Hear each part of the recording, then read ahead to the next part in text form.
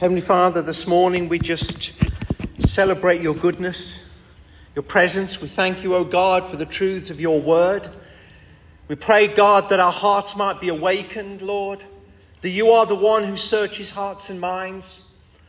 And today we come in reverent awe. We come in a surrendered sense of humility, God. We pray that out of our hearts there may flow a gift to you, a living sacrifice, holy and pleasing unto the Lord. And we just pray that as we come to your word, it again may speak into our hearts.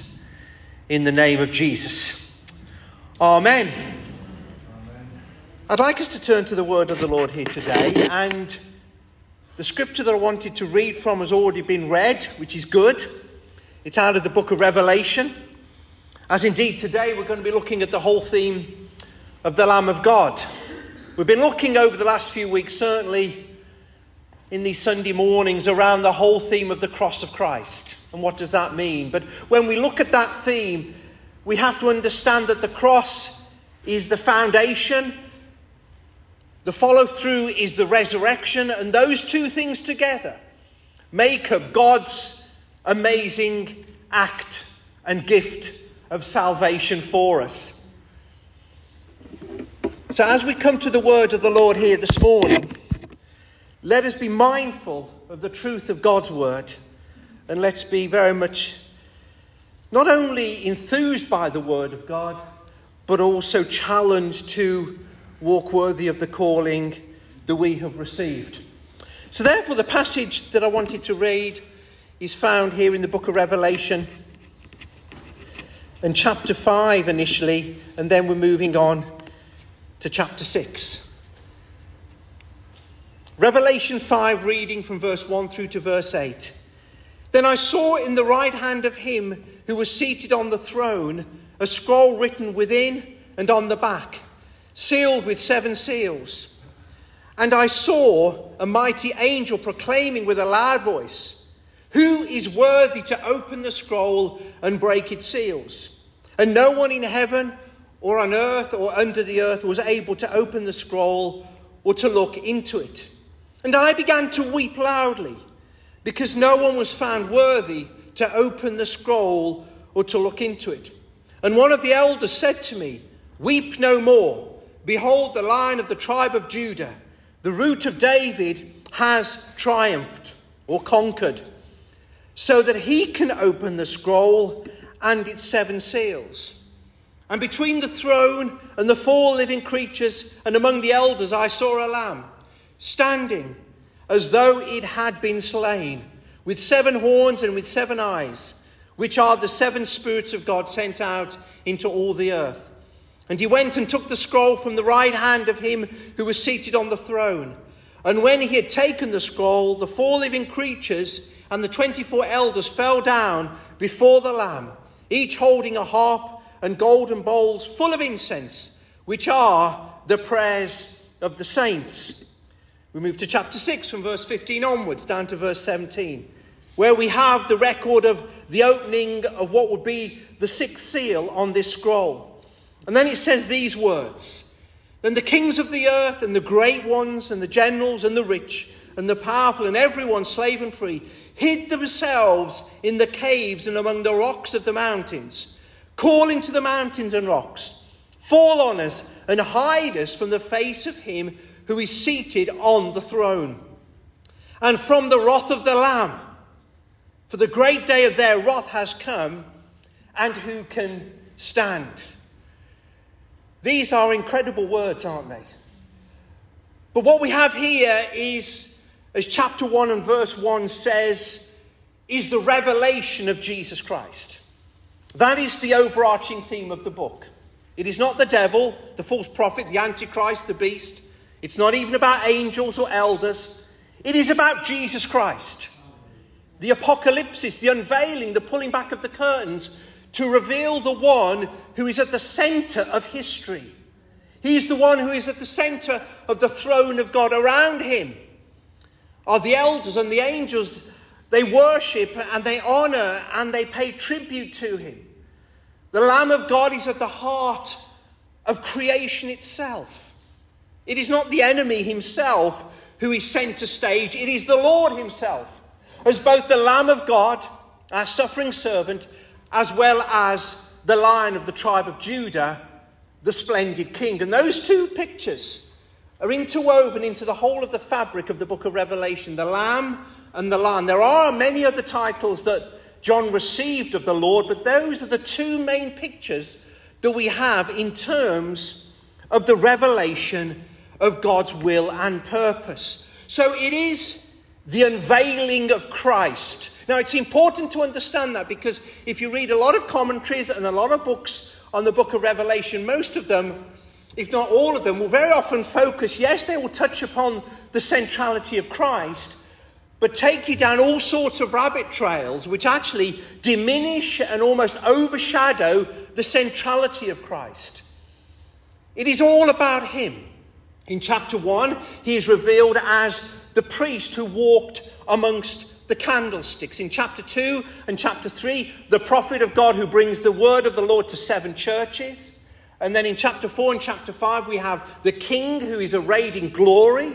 And then chapter 6 through to 22, we have the judge. So it's all about the Lord. It's all about the coming of the kingdom. And again, as we understand anything about the book of Revelation, chapter 1 starts in heaven. And then we move to earth in chapter 2 and 3 with the 7 churches. Chapter 4 and 5, we're back in heaven again. And then chapter 6 through to 22, we're back on earth. Now, there are different aspects to which the kingdom unfolds, but actually everything is moving towards a glorious finale. And it is the Lord himself who is the Lord of history. That history is his story. It is all about the work of God and the culmination of that work and the climax of everything that begun in the dateless past through to Genesis and beyond the Word, in terms of the outworking of that which God did in creation and through redemption. It is all about the climax and the finale of history, of which the Lamb of God himself is at the heart of this glorious unfolding and fulfillment of God's will. And here we have a passage of Scripture, first of all in Revelation 5, where John has this wonderful picture of the heavenly throne room of God. There's incredible order. There's incredible symphony and unity. The elders and the angels. There is the Lamb of God standing in the midst of the throne. And John saw this Lamb. And then he saw those who were gathered around the throne. He saw the one who was seated on the throne. And as the vision unfolded, so John was drawn in to the mystery of how God's will really works. Now, prior to that, the question was asked concerning who is open the scroll, who is worthy to loose the 7 seals. And the Bible says of John that he wept because no one was found. But then the word of the Lord came to him from the elder. There is one who is worthy. He is the Lamb of God. It is Jesus himself. He is the one who is worthy, the Lion of the tribe of Judah. The Root of David has conquered. So therefore, John, weep no more. And then it goes on to say that John saw a lamb looking as if it had been slain. So to put it very simply here today is that the broken man saw the broken lamb. And that's how it works, isn't it? Through his tears, he saw the triumph of the cross. Through the brokenness, the questions, the uncertainty, suddenly the clarity of God's word unfolded in his midst. And he became aware of the truth that it was Jesus himself. And there's something powerful about seeing things differently when we see through the veil of tears. Sometimes it takes us to a broken place in order for us to understand God's infinite will and purpose. And sometimes it's only through our own humility and brokenness that suddenly our perspective changes. Certainly that was true for John, as indeed it is for us here today. But here we have the word of the Lord. But the passage that I find challenging, yes, it talks about the Lamb of God, but in chapter 6 it talks about this incredible sense of unity, not around faith, but rather around unbelief.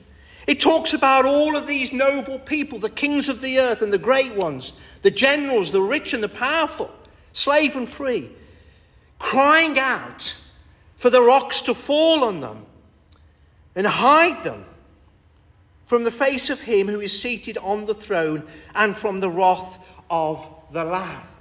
This is not born out of unbelief or ignorance or blindness. It's an intentional act of defiance. But it's as though those who are crying actually understand something of God. They understand something of the Lamb of God himself. They understood something of what was taking place. But even in the midst of all that was going on, they still refused to repent. And that is the tragedy. And we find it so clearly written in Scripture how very often God will act, he will move, and yet people still refuse to come and repent, to turn away from their sins. They'd rather be crushed by the rocks and the boulders than actually face up to God himself. They'd sooner face judgment than come to the Lord in humility. And as we understand something of this, what is the mystery of this is that it is the Lamb of God himself. We don't very often equate lambs with judgment. We tend to see lions more as those who are ferocious against sin.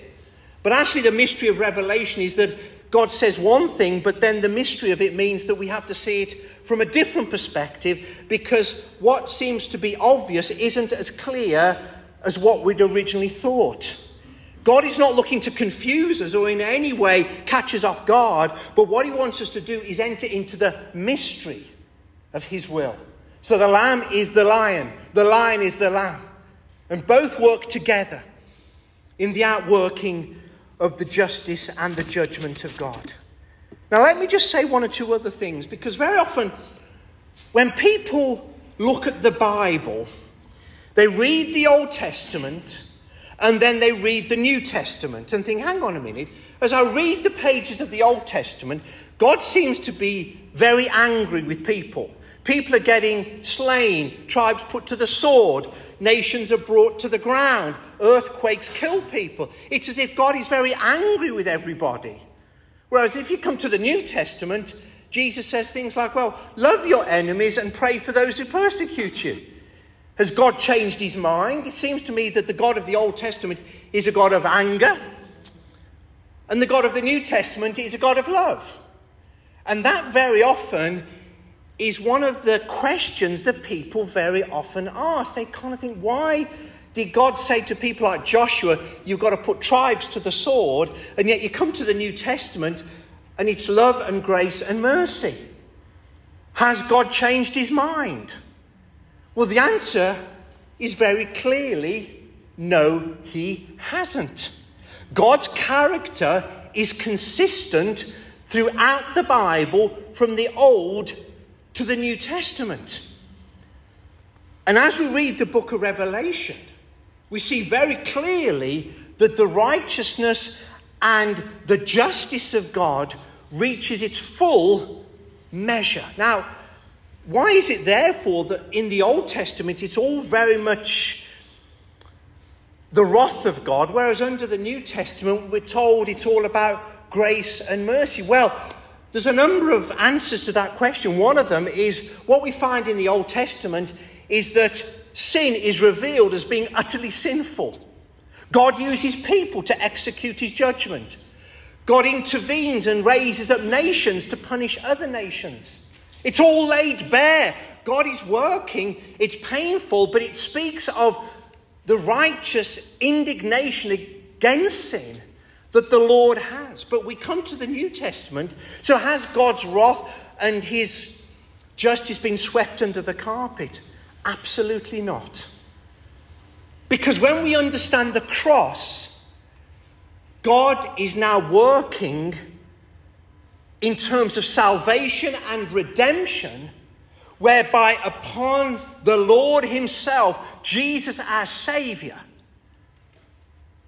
the wrath of God is poured out. It's called penal substitution. Jesus takes upon himself the punishment that was ours by nature.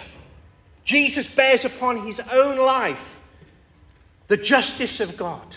So under the Old Testament, God is working through nations and individuals, and people are punished, and the wrath of the Lord is revealed. But on the cross, the full measure of God's righteous anger against sin is poured out.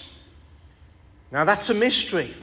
So the righteousness of God is perfectly revealed, and the justice of God is perfectly satisfied, and the law of God is perfectly fulfilled. So as you look at the Old Testament, there's a lot of grace in the Old Testament, and there's also a lot of law in the New. And we come to the book of Revelation, and we find that here we have the final display against the nations of God's righteousness. We read various passages in the Bible that support much of what I've said. It talks about the fact that God, who is rich in mercy, made us alive.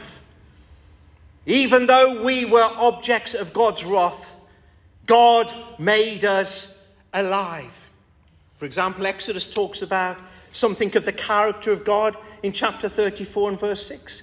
The Lord passed before him and proclaimed, the Lord, the God merciful and gracious, slow to anger and abounding in steadfast love and faithfulness. It doesn't say that God doesn't get angry. It means that God is slow to anger. In other words, the anger of God is not like some kind of random act of road rage where suddenly he's got a smile on his face 1 minute and then something happens and he just loses his temper. It doesn't work like that. There is a season. That's why God doesn't want anyone to perish. A day is 1,000 years, 1,000 years are a day. Why? So that men might come to repentance. When God spoke in the days of Noah about judgment upon the world, he said, I'm going to give a timeline here. I'm going to give mankind 120 years, during which time the ark is built, Noah's the preacher, the grace of God is evident. There was a timeline. God set in motion a plan. But he was slow to anger. But there comes a time when God says, now is the day when judgment will come. As it was in the days of Noah, so shall it be in the days of the coming of the Son of Man. Peter talks about this also in 2 Peter, where he says, the Lord is not slow to fulfill his promise, as some count slowness, but he's patient towards all, not wishing that any should perish, but that all should reach repentance. This is an incredible truth that we need to understand.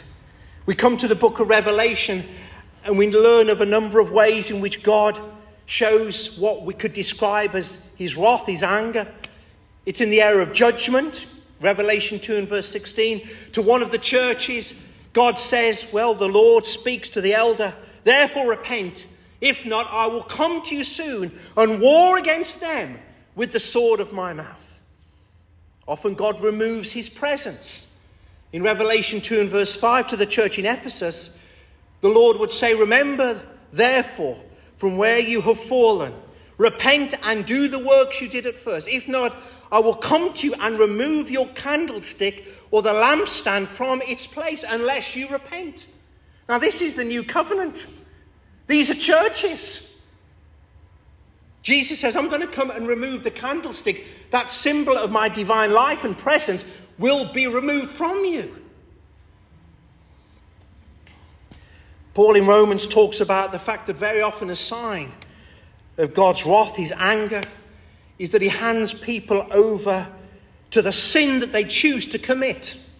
Romans 1 and verse 18 says, for the wrath of God is revealed from heaven against all ungodliness and unrighteousness of men, who by their unrighteousness suppress the truth. In verse 24 of the same chapter, therefore God gave them up in the lust of their hearts to impurity, to the dishonoring of their bodies amongst themselves.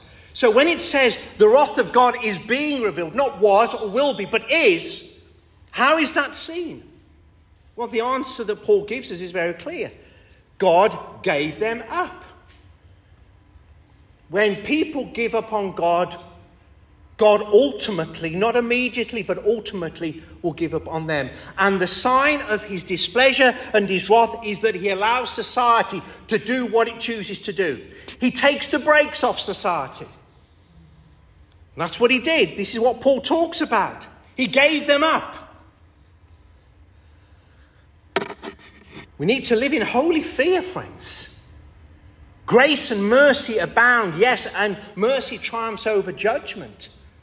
But this is the word of the Lord to the church. And if God did not spare those who sinned under the Old Testament, how much more are we held to account in the lives that we live? But we live our lives in the knowledge that God has saved us. He has called us out of darkness. He's called us to live a new life. A life that reflects and demonstrates the truth of God's word.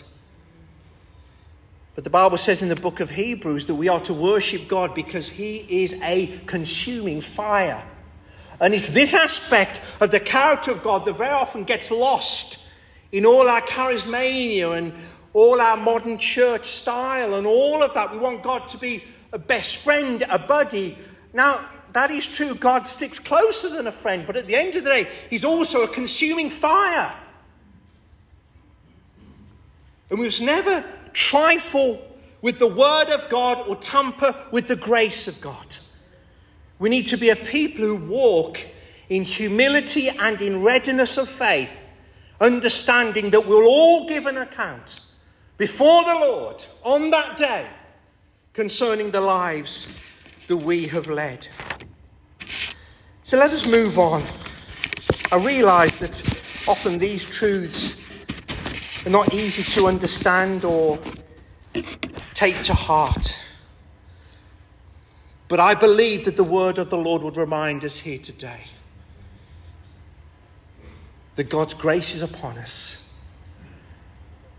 But there's coming a day when God will work, as indeed he has worked, the cross being the centre of that wonderful act of salvation. But the Bible warns us that God will have the final word. He will have the final word in terms of this planet. He is the Lord of history. All nations will have to stand before him, and we find this clearly taught. The nations are gathered before him, either to be blessed or to be judged. That will be a fearful day, and we need to understand this. The day is coming when this will take place. Whether or not it's in our lifetime or not, we don't know. But the Bible is very clear that we are to live our lives in readiness for that day. So therefore, the question that we need to ask is, how does the church reflect and act upon these truths? Well, let me just say, number one, as we focus on the Lamb of God here today, as we look to him, our Lord and Saviour, the Lamb of God is the shepherd of the flock of God. We are called to follow him. Revelation 14 and verse 4 says, "It is these who have not defiled themselves with women, for they are virgins. It is these who follow the Lamb wherever he goes. These have been redeemed from mankind as first fruits for God and the Lamb." Revelation 7 and verse 17 says, "For the Lamb in the midst of the throne will be their shepherd, and he will guide them to springs of living water." Echoes of Psalm 23. "And God will wipe away every tear from their eye." So the mystery of the outworking of God's will, as we understand it recorded in this wonderful prophecy, is that the Lamb of God is in fact the shepherd of the sheep. Now, very often lambs are the ones who have to be looked after. It's the lambing season at the moment, isn't it? So if you're a farmer, then the lambs are being born and they're vulnerable, they're frail, they have to be cared for. But in the context of John's vision, he saw that the Lamb of God is in fact the shepherd of the flock of God. And it is said of those who have not defiled themselves with women, another passage talking about the purity of those who walk in faith, that they follow the Lamb wherever he goes. We're called to follow Jesus, aren't we? Not a denomination, not a committee, not man-made rules and regulations. We're called to follow Jesus. Guess what? We're called to follow Jesus wherever he goes. It doesn't say that the Lamb follows us and we lead the way and decide what he will do. Wherever the Lamb goes, we are called to follow in his footsteps. These are those who have been redeemed from mankind as first fruits for God and the Lamb. For the Lamb is in the midst of the throne, and he will be their shepherd, and he will guide them to springs of living water. Like I've said, echoes of Psalm 23. The Lord is my shepherd, I shall not want. He leads me beside quiet waters. He restores my soul. He leads me in paths of righteousness for his name's sake. Friends, this is the challenge. This is the heartbeat of this prophecy. It is all about the Lord himself. The Lamb of God is the shepherd of the flock of God. We are therefore called to follow him. Hallelujah. Jesus said it like this. He says, if you want to become my disciple, you've got to first of all deny yourself, take up your cross and follow me. We can't follow him unless, number one, we have denied ourselves, and number two, we have taken up our cross. And the cross, as John would understand it, would be the means of grace whereby the Lamb would be slain and the salvation of the world would be assured as that gift is given by grace. Take up your cross. Humble yourself. Lay aside all weight and sin. And then you follow him. And maybe there's a sense to which, as we seek to follow him, so therefore we are empowered to live lives that are worthy of that calling that we have received. It's his presence in our lives that equips us to do the will of God. The Lamb of God is the shepherd of the flock of God. And that's what we need to understand. That's what the truth of God's word would remind us of here today. Secondly, the Lamb of God, is the object of our devotion. We are called to worship him. Revelation 5 and verse 12 says, worthy is the Lamb who was slain to receive power and wealth and wisdom and might and honour and glory and blessing. This is a repeated frame, isn't it? A recurring chorus, a recurring anthem of praise found within the book itself. That Jesus alone is the object of our worship. Yes, we worship the Father in spirit and in truth, but actually Jesus is the means by which, by the Holy Spirit, that our praise and our worship is presented before the Father. Even this incense speaks of the glorious prayers of the saints that eternally arises before the throne of God and in his presence.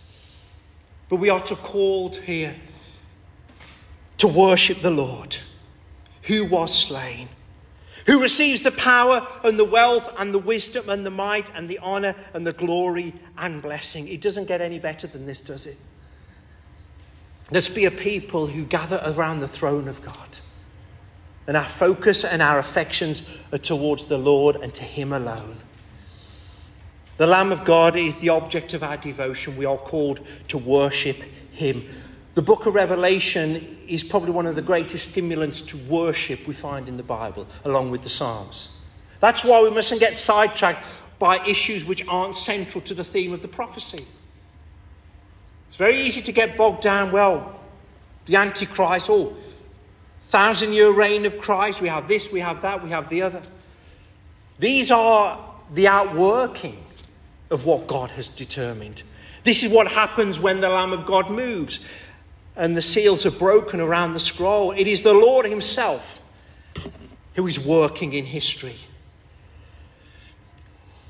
And our worship is to reflect who he is. And that's why we worship him. We worship him because of who he is.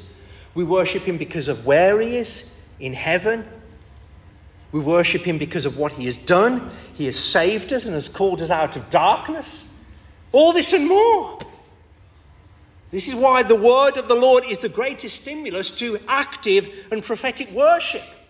It's not your feelings or your emotions. As you are drawn into the text, so our hearts should be awakened to the truth of what we read. Thirdly, the Lamb of God is the conquering king. We are called to serve him. Revelation 17 and verse 14 says, "They will make war on the Lamb, and the Lamb will conquer them.